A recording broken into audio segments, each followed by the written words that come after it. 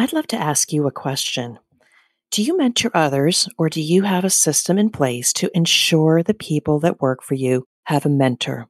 It is so important. And you'll hear me talk about not having a mentor as I came up in my career. And so that's what I talk about in the CEO's Compass. It is imperative to help the next generation. And so my conversation, I am so excited for you to listen to this conversation with Amy McDonald. She had the good fortune of having great mentors in her life. And so she shares a story about one of those situations that I think you'll find quite helpful for you. But again, I ask you, do you have mentors for your people in your organization in order to leave a lasting impact? Let's listen. We had a meeting that was at an offsite location, and the projector light bulb did not work, which caused a tremendous stall to the session that had some high-level people in.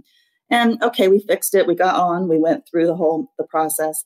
And Jack called me into his office the next day, and he said, you made a massive mistake there. And first, he talked about the projector. And at first I thought, wow, is he kidding? How would I know a light bulb was going to blow, right? What he really went on to tell me was, you've got to always have a plan B.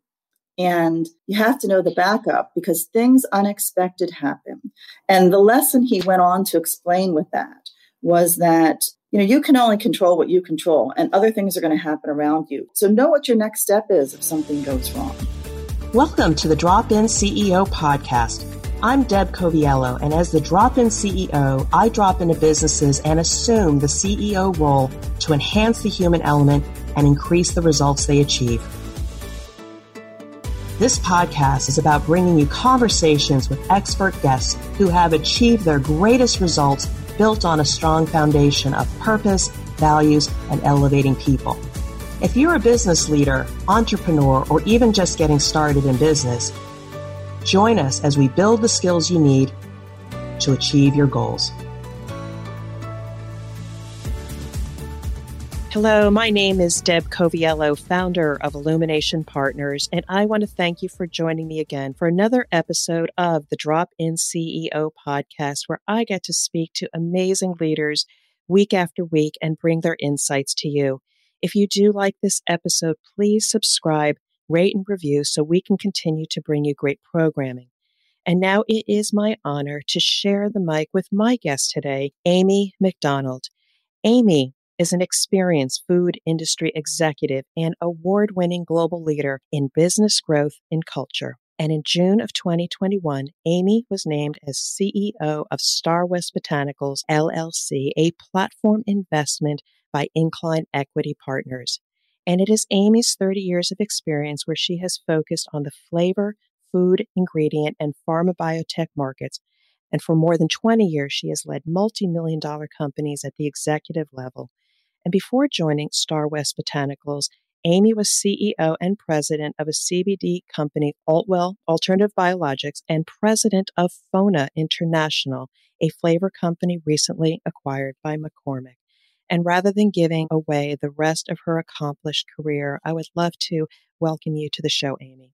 Thank you, Deb. It's a pleasure to be here. I'm excited to talk with you today. And I as well am so excited because, again, you've ascended into some prominent roles. You are a leader, an award-winning leader, as well as in an industry of flavors, CBD, and I cherish your insight. So it's for that reason I felt this conversation is going to be so valuable to our listeners. But I would love to hear more about you. Can you please share more about yourself personally, a little bit about your career journey and the work that you're doing now? Absolutely, Deb. Again, thanks for having me here. And I would say that my journey has been one of from the laboratory to the boardroom. I mean, really, it's been quite the journey. And as it continues on, I really focus on just listening and being curious. So I started out with a science degree from Virginia Tech. So go to any Hokies that are out there, but really felt that my career was going to be at the lab bench. And initially working on some natural food preservatives right out of college, but discovered over time that there was something missing from my career. I really enjoyed interacting with people. I loved the science, and I was very fortunate to work for Quest International right out of college. Quest at the time was owned by Unilever, And my journey really was that I spent 17 years with that organization. So starting in the lab, moving into a technical sales role, then a sales role, then various marketing roles, ultimately running their business for Kraft Foods globally and a pharma business as well, and eventually ingredients for North and South America. So kind of had a journey that involved science, involved a little bit of getting to know the business side. They sent me over to France for an executive MBA. I came back and they said, well, now we're selling the business. So do you want to be part of the team that helps to do that? So I got a bit of a deep dive pretty quickly into that. Then I spent a brief period, about a year and a half with Carrie, and really missed the flavor aspect of my prior roles. You might remember way back in the day, Quest International was food, ingredients, and flavor. And I think early in your career, you find things that you're passionate about. And flavor certainly was that for me. So I then moved on to FONA International, where I spent 13 years, primarily in sales and marketing roles before becoming the first non-family member president. And FONA has been an amazing growth story in this industry, changed the game a bit in some areas as an independent company. And I think, as you know, that company sold last year at record multiples.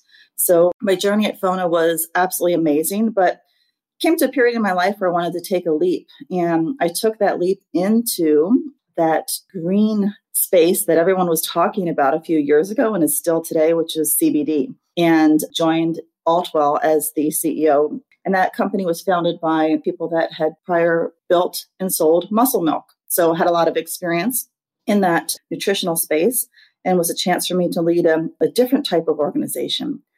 Well, as we all know, CBD has had its challenges in terms of getting the regulation forward. COVID came into play there.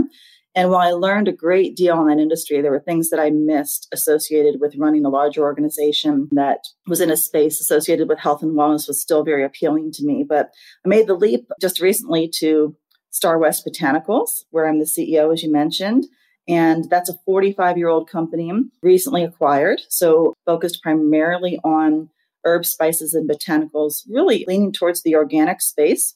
And I can't wait to see what we do with that organization. It's an exciting time. I'm 30 days in that new role, but I think it will be a culmination of taking those things that were science, creativity, business, and those leadership opportunities I've had along the way to really pull it all together and accelerate that growth and the possibilities of what can be done. So, first of all, congratulations to you on your new role. I know you're going to do amazing things. I can't wait to see where you take that business entity. But, if I could just reflect a little bit on what you shared, the insight that I see and I'm curious about is that you talk about leaping. Mm-hmm. You have been passionate. You learned about yourself, what you loved about certain things, but you often, again, after putting in your time and dedication at a number of companies, but then something said, I need to take a leap. And taking a leap takes courage, perhaps a nudge, perhaps a pull. And some people may be stuck in their roles, Correct. whether they're part of a corporation or even an entrepreneurial venture. What was it about you or your environment that helped you make these leaps? I've recently been reflecting on that, Deb. So it's a great question. And I'll share a very personal story around that. I've always been a very curious person. And I've developed in probably the last 5 years a theme that is never status quo, right? So it's a theme that I've used in leading organizations, leading people, talking about next business steps. And if I go back about maybe it's almost 5 years ago now, right at the time I was becoming the president of FONA, I had a theme that I developed with the organization that was called This Is Our Time. And it talked about challenging the status quo, taking the leap, getting on the field, reaching the next level, turning things on its side. And when I reflect back at that now, my daughter had just graduated high school. I raised her as a single mom since the age of 5. And I think part of that messaging was really messaging I was also telling myself, this is my time. And it was time to take that leap and say, okay, I've been the steady, I've been the consistent, I've taken all of these learnings along the way. Now what am I going to do with them?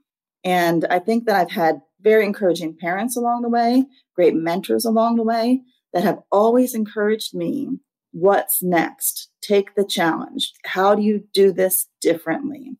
And when I look at that theme and how I've led the last 5 to 10 years, I probably was talking to myself quite a bit. right? So that's probably maybe my aha moment in the last year of this is my time, right? So ready to explore, take the chances and go out there, and all of this many decades of learning, how can I apply that and really find something, number one, that I am passionate about, number two, that I can make a difference in, but also that I have a piece of, right? To grow and to bring rewards to me over time as well. So yeah, it's just been an aha moment for me along the way.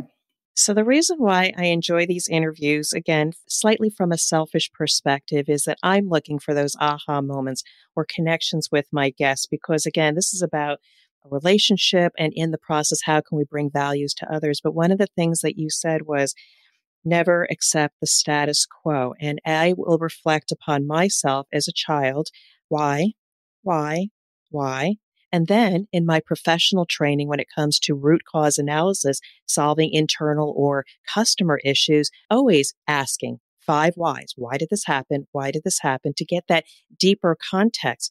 It's interesting in business that may be celebrated. So hence why you've had a lot of success.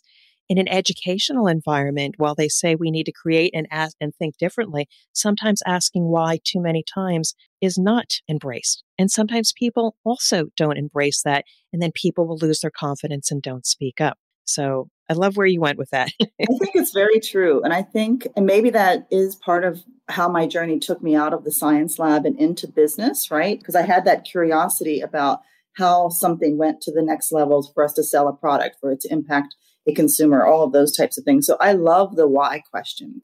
And I think curiosity throughout one's life and one's career is one of the best characteristics people can have. Another thing that you brought up, because I'd love to touch on, because I talk about this in my book, The CEO's Compass, as well as in a lot of writings about the importance of mentors and advocates, people that speak about you when you're not in the room or pull you along. And you said that they were very helpful. I'm curious if there's a story where either a mentor or an advocate in your life did make a difference, or you were ready to hear the advice, because sometimes mentors are there and we're not always ready to hear it. So would love to hear a story. Yeah, so I have been fortunate to have many great mentors. And one of my greatest was a boss that I had throughout my Quest career. And his name is Jack Rush. And we're still in contact today. And I think consider him an extended part of my family. He really challenged me. Jack taught me many things, but the two that are top of mind for me is probably one centered around that never status quo theme, where he taught me how to be different in a presentation to captivate the audience in the story that you were telling, and to really get the curiosity and the hunger from the audience, and then tell what it is you'd like to share, and whether it was a product sale or a story of how a business was evolving or any of those things.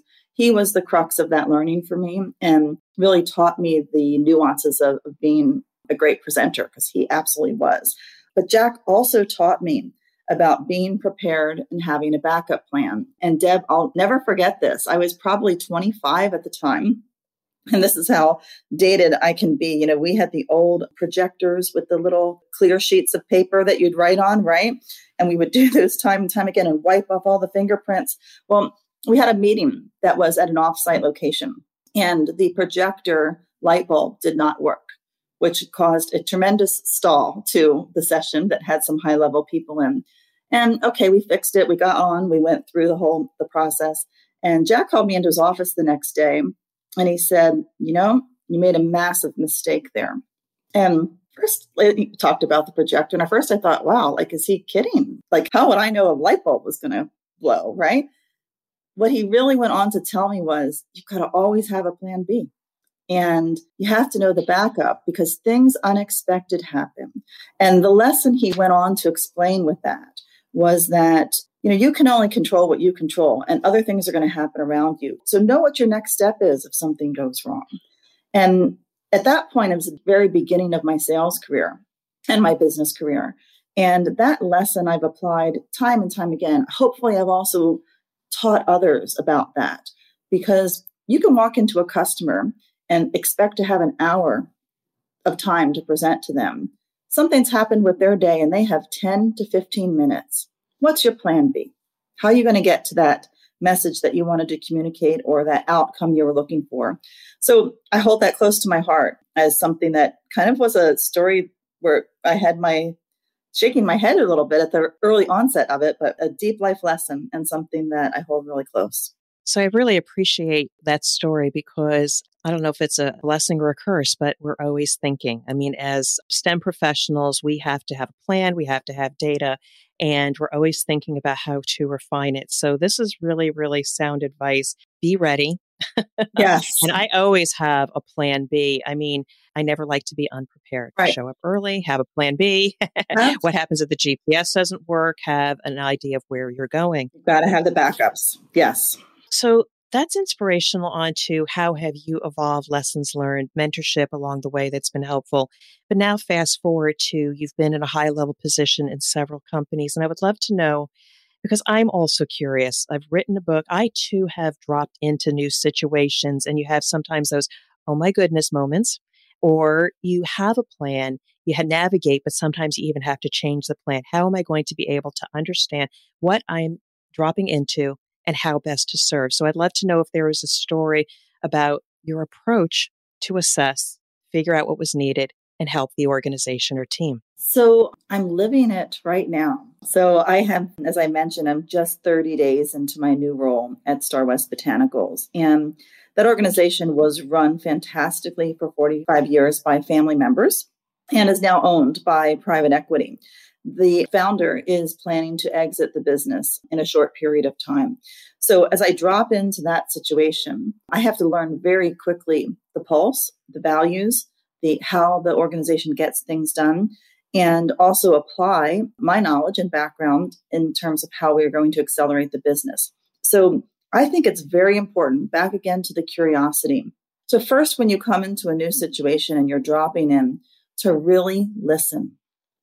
Listen to those that have been doing the work and doing the job. Listen to what I call customer whispers. What are they saying about the organization? Listen to all levels of the organization and spend time absorbing. It's very easy to drop into a situation and say, oh, I've seen this before.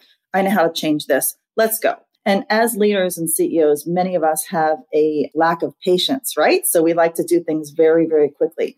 But holding on to that patience for a period of 30, 60 days to listen and seek to understand before acting. There has to be tremendous respect for what people have done prior, no matter what level the organization is. And you have to begin that foundation of trust by listening and respecting that prior work before they can trust you to be the leader to take them to a different level. So I think it's really important to take a breath and pay attention and make those notes to yourself and not to come in and, even though you might see on day one, 2 or 3 things you would change immediately, got to build the trust first. And you do that by listening at the beginning. So really, really sound advice. And it does validate some of what I have seen as well. And I see 2 dimensions. You can drop into a very, very large organization, and often they will need more people, better people, more technology, things to help with efficiency and effectiveness and get to the next level. What I have found very interesting about smaller and medium-sized entities, and I don't know how big the company is, but often when family run for a while, there is a deep sense of culture, as you said, values, and you really have to take time to get to know the people because only that can, as you say, evolve the trust. A quick story, I've just dropped into a family-owned business myself, a small manufacturing company. And yes, they want me to solve a particular business opportunity, get them ISO 9001 certified. But the very interesting thing is that's what they thought they needed. Yes. But what I also felt was they needed a guide, needed somebody to help them see that what they already have is good.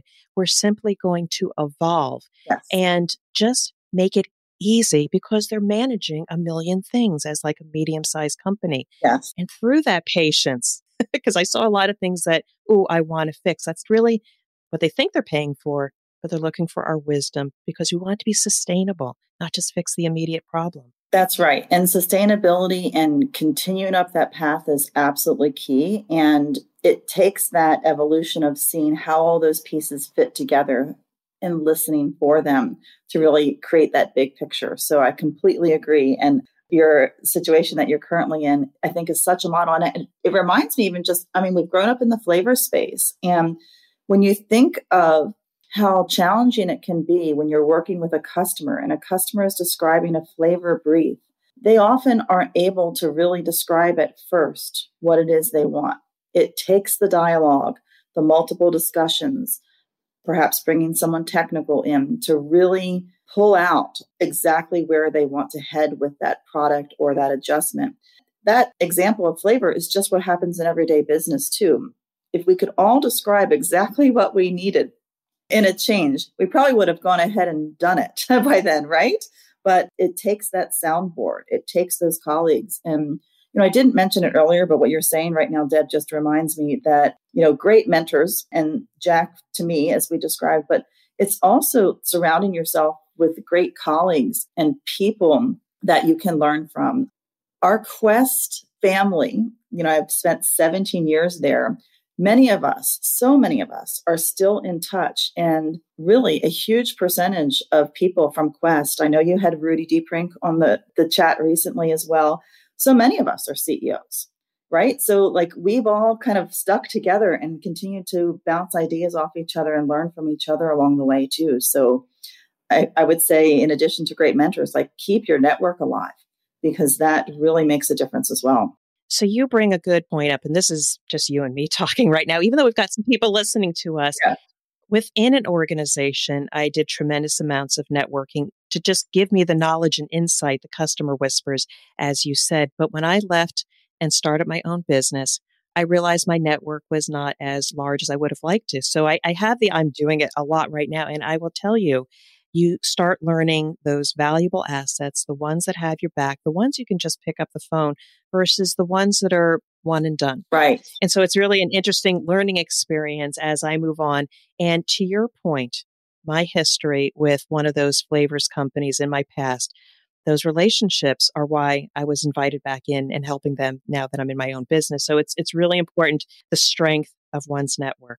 It is. And the industry is stretching, right? So as we're all challenged with clean label and health and wellness and making things taste great, the industry is stretching. The value chain is stretching. So that network really comes into play, because who knew I'd be working for a botanicals company, right? But botanicals play an important role in flavor and taste as well. So it really is important to just keep in touch and keep that network spreading, because the value chain is constantly changing. You never know. It may be you're waiting to get a significant win based on a brief you submitted, and it may not be anything to do with the technical capability of the product or service that you're offering, but it's a matter of trust. Yes. And so sometimes just a phone call to that network saying, help me to understand what's holding you back, or what have you. That could be the difference between, a sale and potentially a very loyal customer. I love that. That's gold.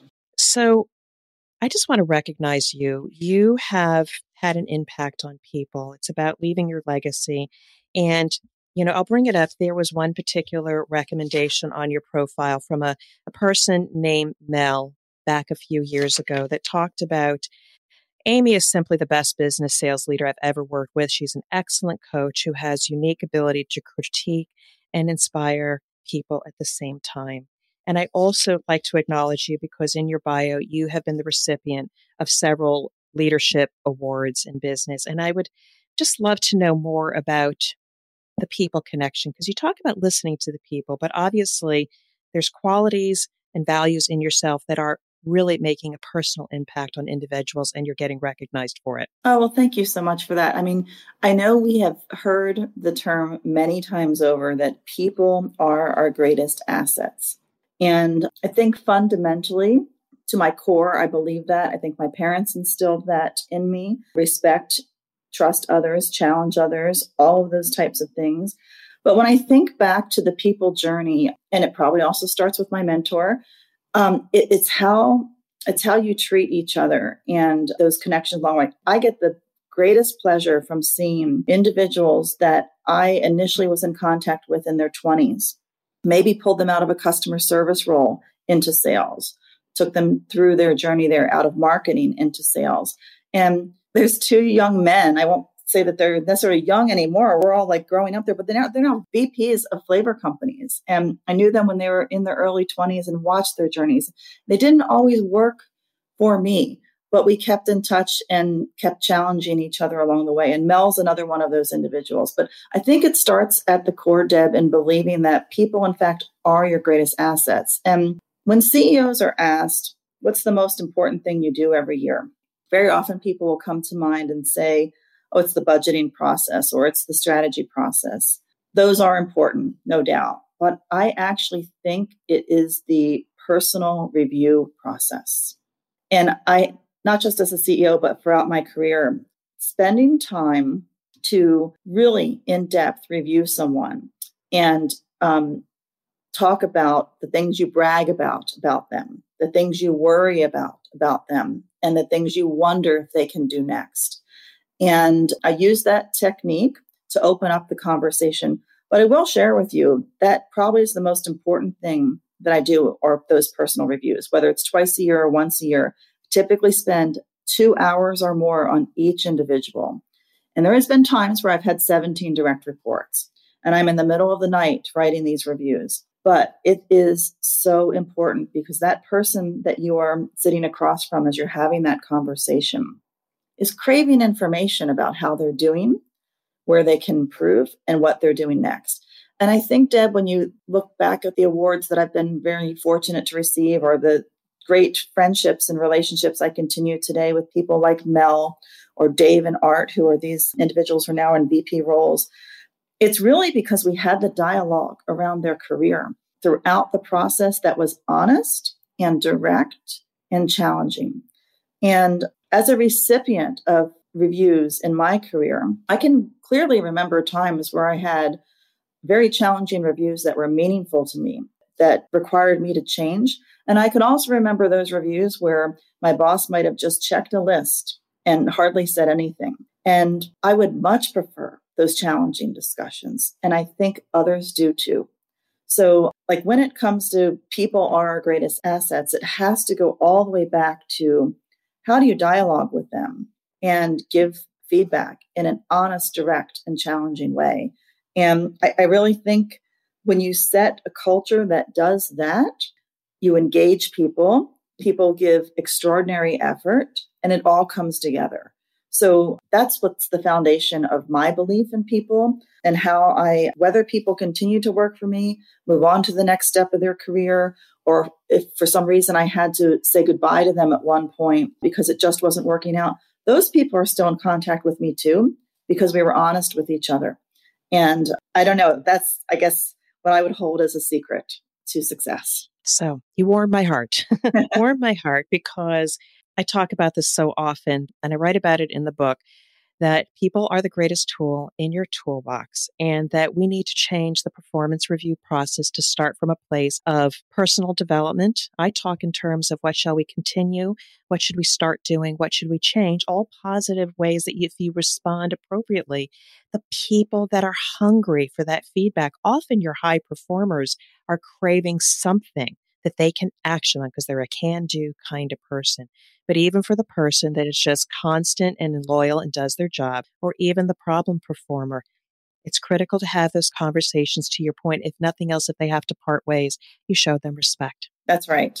That's right. It's the most important thing we do, whether it's twice a year or once a year, but it is critical. So one last question for you. You have taken the leap. You are in an industry that is constantly changing, evolving, and has challenges. I'm curious about how are you approaching the fact that you are in an industry now that does have these challenges? And yes, you have to navigate the organization to certain levels of performance, but also guide it on a journey that perhaps has a lot of unknowns. I'm curious. I think that in any organization, and we talked about starting with listening, but then I think we very quickly moved from that curiosity stage to the action stage and coming up with a game plan and getting on the field and trying.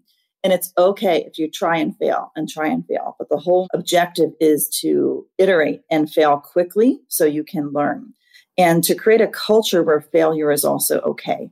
Right? So taking that leap, trying that new thing, go all the way back to never status quo. How are we going to do this differently and expect failure?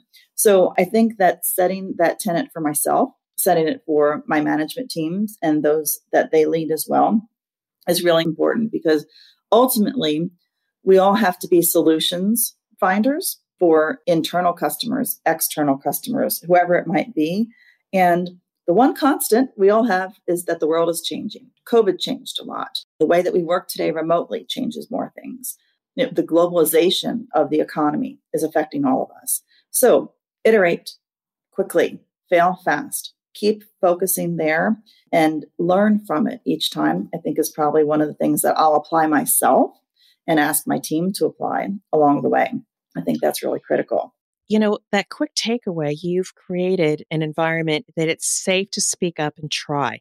Just say something. Let's do something. Again, obviously evaluate the risk and opportunity, Yes. but you've created an environment that gets people's creativity there because you're willing to accept calculated failure, because it's never really, in my opinion, a failure. It's data. We've learned something. Let's go in another direction. That's right. And it's so true. And I think one of my greatest learnings over my career is that, you can spend a lot of time strategizing and planning. Remember when we did, and I think some organizations still do, like 3 and 5 year plans, like how much time has been spent on that, right? I mean, you have to be on the field in the play and try things out to really start to learn and get things done. So you can be back in your office, not talking to customers, not talking to colleagues, and try to come up with the greatest plan. You've just got to get out there and start doing and iterate. So it's all about action. Well said. Can't top this. We could talk on and on, but we do need to bring this to a close. So if there were any last parting thoughts, or maybe how people could get a hold of you to learn from your leadership, what would that be? Yeah, I think parting thoughts would be just that mantra of challenge. Be curious, challenge, find a way. Focus on people and create a mutuality, right, that is sustainable for everyone. So I think that if you hold those tenets true, you'll find success. And take the leaps. And when you take the leap, take the action, right? And get on the field, get on the play going and learn from it. But people can find me on LinkedIn at Amy McDonald, Star West Botanicals. So I've got a super long email there, but it's Amy M at starwest-botanicals.com. And be happy to connect, continue the conversation. Deb, I've so enjoyed this. And, you've really given me the opportunity to reflect upon so many things in my journey that I really appreciate the opportunity to do so. So thank you so much. And please feel free to continue to have your listeners reach out. Would love to continue the conversations.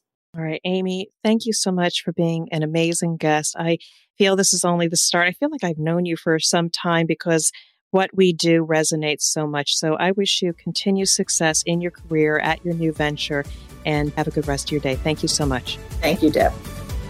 Thank you for listening to the Drop-In CEO podcast. My new book, The CEO's Compass, will change the way you think about leadership, navigate rapid transformation, and elevate the leaders of tomorrow.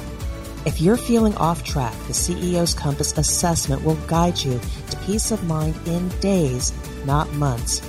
You can learn more about the CEO's Compass by visiting my website at dropinceo.com. Now go out and lead, inspire, and achieve your goals.